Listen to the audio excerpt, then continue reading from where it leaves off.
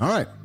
Coming up on today's show, we have Greg Walls, accomplished athlete, personal trainer, sports performance instructor. The guy comes from the world of athletics, world from performance. What's going on, Greg Walls? Hey, what's going on, man? How you doing? I'm fantastic. Thanks for joining me here today, live in the lab. Where are you joining us from today? Man, I am in Irving, Texas, man. I'm actually in Las Colinas, a little small suburb out here in Irving, Texas. Man. Home of the Dallas Cowboys. Yeah, home. Well, they're in Arlington now. Started out in Irving, and now they're at Jerry World is in Arlington now. That is right. Thanks for the correction. Yeah, when he built Jerry World, yeah, of course.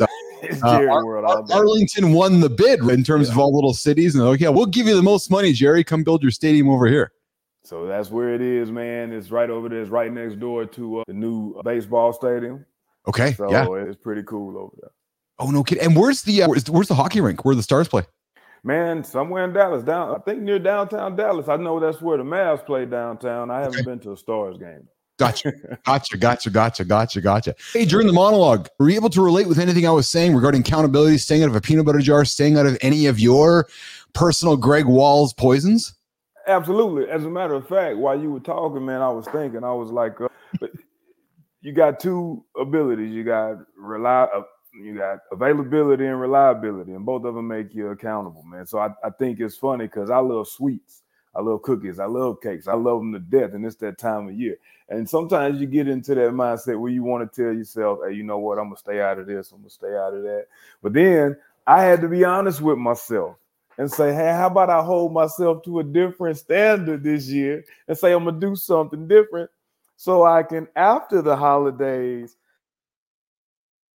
I can hold myself accountable to cutting down them sweets. I think I'm going to do it like that this year. Yeah, good for you. Good for you. Yeah, so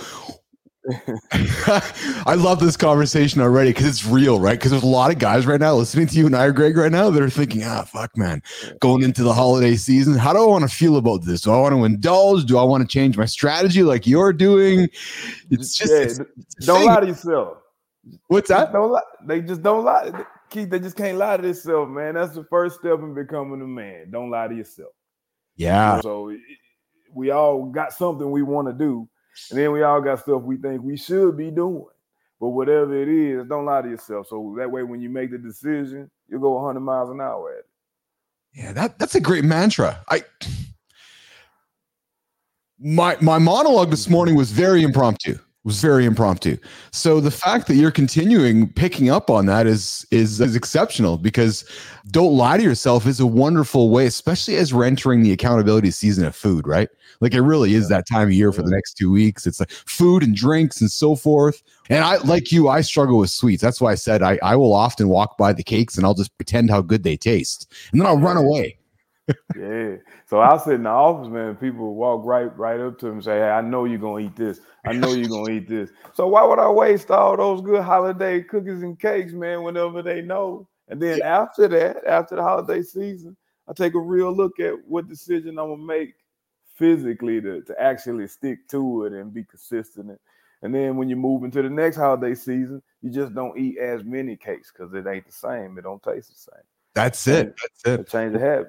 Life's a cycle, isn't it, Greg? It's crazy, ain't it? It's an absolute crazy cycle. So you join us from Irving, Texas. You successfully transitioned from being an all-conference athlete to a renowned performance coach to business leader. Now, along the way, can you share some insights on how the disciplines and skills, Greg, that from sports, how's it shaped your approach to business, particularly leadership and team building, connections? Big question. That is a big question. So I'll start at the beginning. It wasn't as successful a transition as it always sounds. You know what I'm saying? There's a lot of failure in those transitions, man. And that's the one lesson I took from sports. There's going to be a lot of failure in those transitions. I got to TCU by way of Picayune, Mississippi. So I'm from a small town in Mississippi. I'm talking about right off the Gulf Coast, 5 minutes from the border of Louisiana.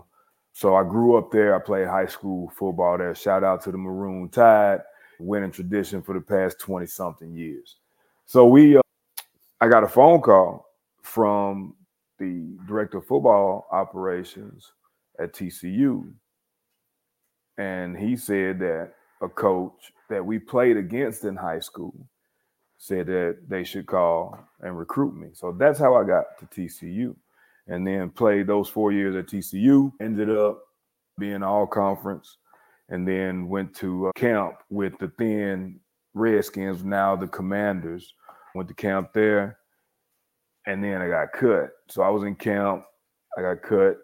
I think it was about 2 weeks before the regular season started. And that's when things got a little interesting. So I had to graduate. I finished with school. I had about a semester left of school. So when I was with the Skins, the Commanders now, when I was with the Commanders, I didn't leave school. Only had a semester left. So I called all my professors. I said, hey, listen, I'm in camp trying to do this NFL thing, but don't take me out of class. If I get cut, I'll be in class in the next couple of weeks. So just whatever you don't, like, I'm not going to miss class. Just make sure, keep me on the roll. I'm enrolled in school. I need to work or whatever. So, of course, I didn't want that to happen. But when I got cut on a Friday, I was in class on Monday. So it sucked. However, I was in class on Monday. So I had a semester left. I finished that semester. I got my degree in education. So I taught school for a couple of years. I taught what could be referred to as middle school. It was sixth grade, seventh, eighth grade, language arts, spelling, stuff like that. Well, you'd be a fun middle school teacher, I can tell. Oh man, it was class was amazing. I had 2 rules in class. That's all I had was 2 rules. Don't talk when I'm talking. Don't talk when somebody's talking to me. That was it. The rest of it, we worked it out. Wasn't a bunch of rules. It wasn't a bunch of dictation. There's a democracy in here, baby. I control the environment, but you guys, everybody got a voice. We just got to keep it down. So we don't get and what a role model you would have been for a number of those kids in that classroom too, right? Showing them what they could be one day. Man, I had some of those kids graduated from Stanford. I had a few kids that I taught in 6th grade. They ended up going to Stanford. Some was in the military. They reached back out to me. Hey, Mr. Walls. Hey, Coach, how's everything? Here's what was going on in my life. So it's cool, man. It was real cool. It was a lot of years ago, man. I was like 20 years ago. I'm old, brother. I'm old. But so from there, I got a call from a great friend of mine. We've been friends now for the past 26 years. He was coaching Division II football. And he asked me, he said, man, you want to coach football? And I didn't want to stay in the classroom. I taught for like 2 years. And I just wasn't feeling the classroom. I liked the kids. I liked teaching. Everything was cool. I wasn't feeling the classroom. So I went to, I said, yeah, man, I'll come coach football. So I went and coached some Division II football at Emporia State. Tremendous experience. Learned a lot. Like I learned a lot about athletics. I learned a lot about the business of collegiate sports, even that early, being able to recruit on that level. Being able to be involved on that level, and then coaching some athletes that are mid-level, some high level, some mid-level athletes. So from there, ended up coaching. I left there, got a gig as a defensive assistant, what they call analysts now, and they pay them a lot of money for. I was a defensive assistant at Texas A&M with Coach Dennis Franchione and his staff. Shout out to Coach Fran and his staff. So I learned a little bit about what I learned from Fran, or what I loved about Fran was his business acumen, or his approach to the actual game, or to college football. And he was very detailed. So I got a chance to see those things. And then from there, I went back to Emporia and then coached at Texas State. When I got out of coaching in 2008 or 9 or something to that effect, I was doing a lot of training and performance instruction. And then from that point forward, man, that's what I've been doing. I've had the opportunity to open up my own facility, ran my own facility for 8 years, performance experience. I had an opportunity where I trained thousands of people, everybody from 8-year-old athletes to 89-year-old gentlemen with Parkinson's. I had a chance to work with who are now current Hall of Famers, trained people who are now in the Hall of Fame during their professional careers, people overseas. So it's been a trip, man. It's been a trip. Won a few awards along the way. So that's the journey in a nutshell. There are about 6,000 failures in between those stops. So that answers your question. But I appreciate, so thank you for that, and thank you for sharing that answer with the audience. And I appreciate you answered in the journey that it was, because it really was a journey. And it's interesting because when our journeys are complete, as we go through life, we see titles, don't we? Oh, Greg? Absolutely, brother. But yet we don't see, like you said, all the failures that actually you had to go through to accumulate or to earn that title, right? So I appreciate your commentary around all, like, nobody sees the 23 hours for the 1 hour of performance. Nobody sees those 6 days of working your ass off for the 1 day of in front of things, right? It's all that hard work you got to put in behind the scenes. All those times you're falling on your face, right? But even before that, so what I mean, man, and this is why I was so interested in your show. So when you're an athlete, like when athletics is a part of your life, not when you just played a sport or you were pretty good. I'm being keeping it 100. Like you are at a level of competition that allowed you to think you could play at the highest level. Or did. Like that's where I'm going. Yeah, like I had an Olympian here in the lab a couple weeks ago, and I asked him the question. I said, "Did you plan on being an Olympian?" He's like, "No, I planned on being a gold medalist." So before I failed, the first time I experienced failure, and what I learned about this is, as a man, if I don't have any kids, but my nephews and all of the male youngins I talk to, they need to fail early. Like, you need to experience a real failure young. Here's why. The first time I experienced failure was when I got cut by the now Commanders. So up until then, I was a city champion in baseball at 12 years old. I was an all-state and all-American baseball player in high school, all-state football player, played on all-star teams, went to college, started 4 games as a freshman, played in 8, 2-time all-conference during college, got a chance to go to the NFL. So I had never experienced an opportunity for somebody to say, no, you're done. You're not good enough. This is the end for you. Although I went now I can see it, but I went as a free agent.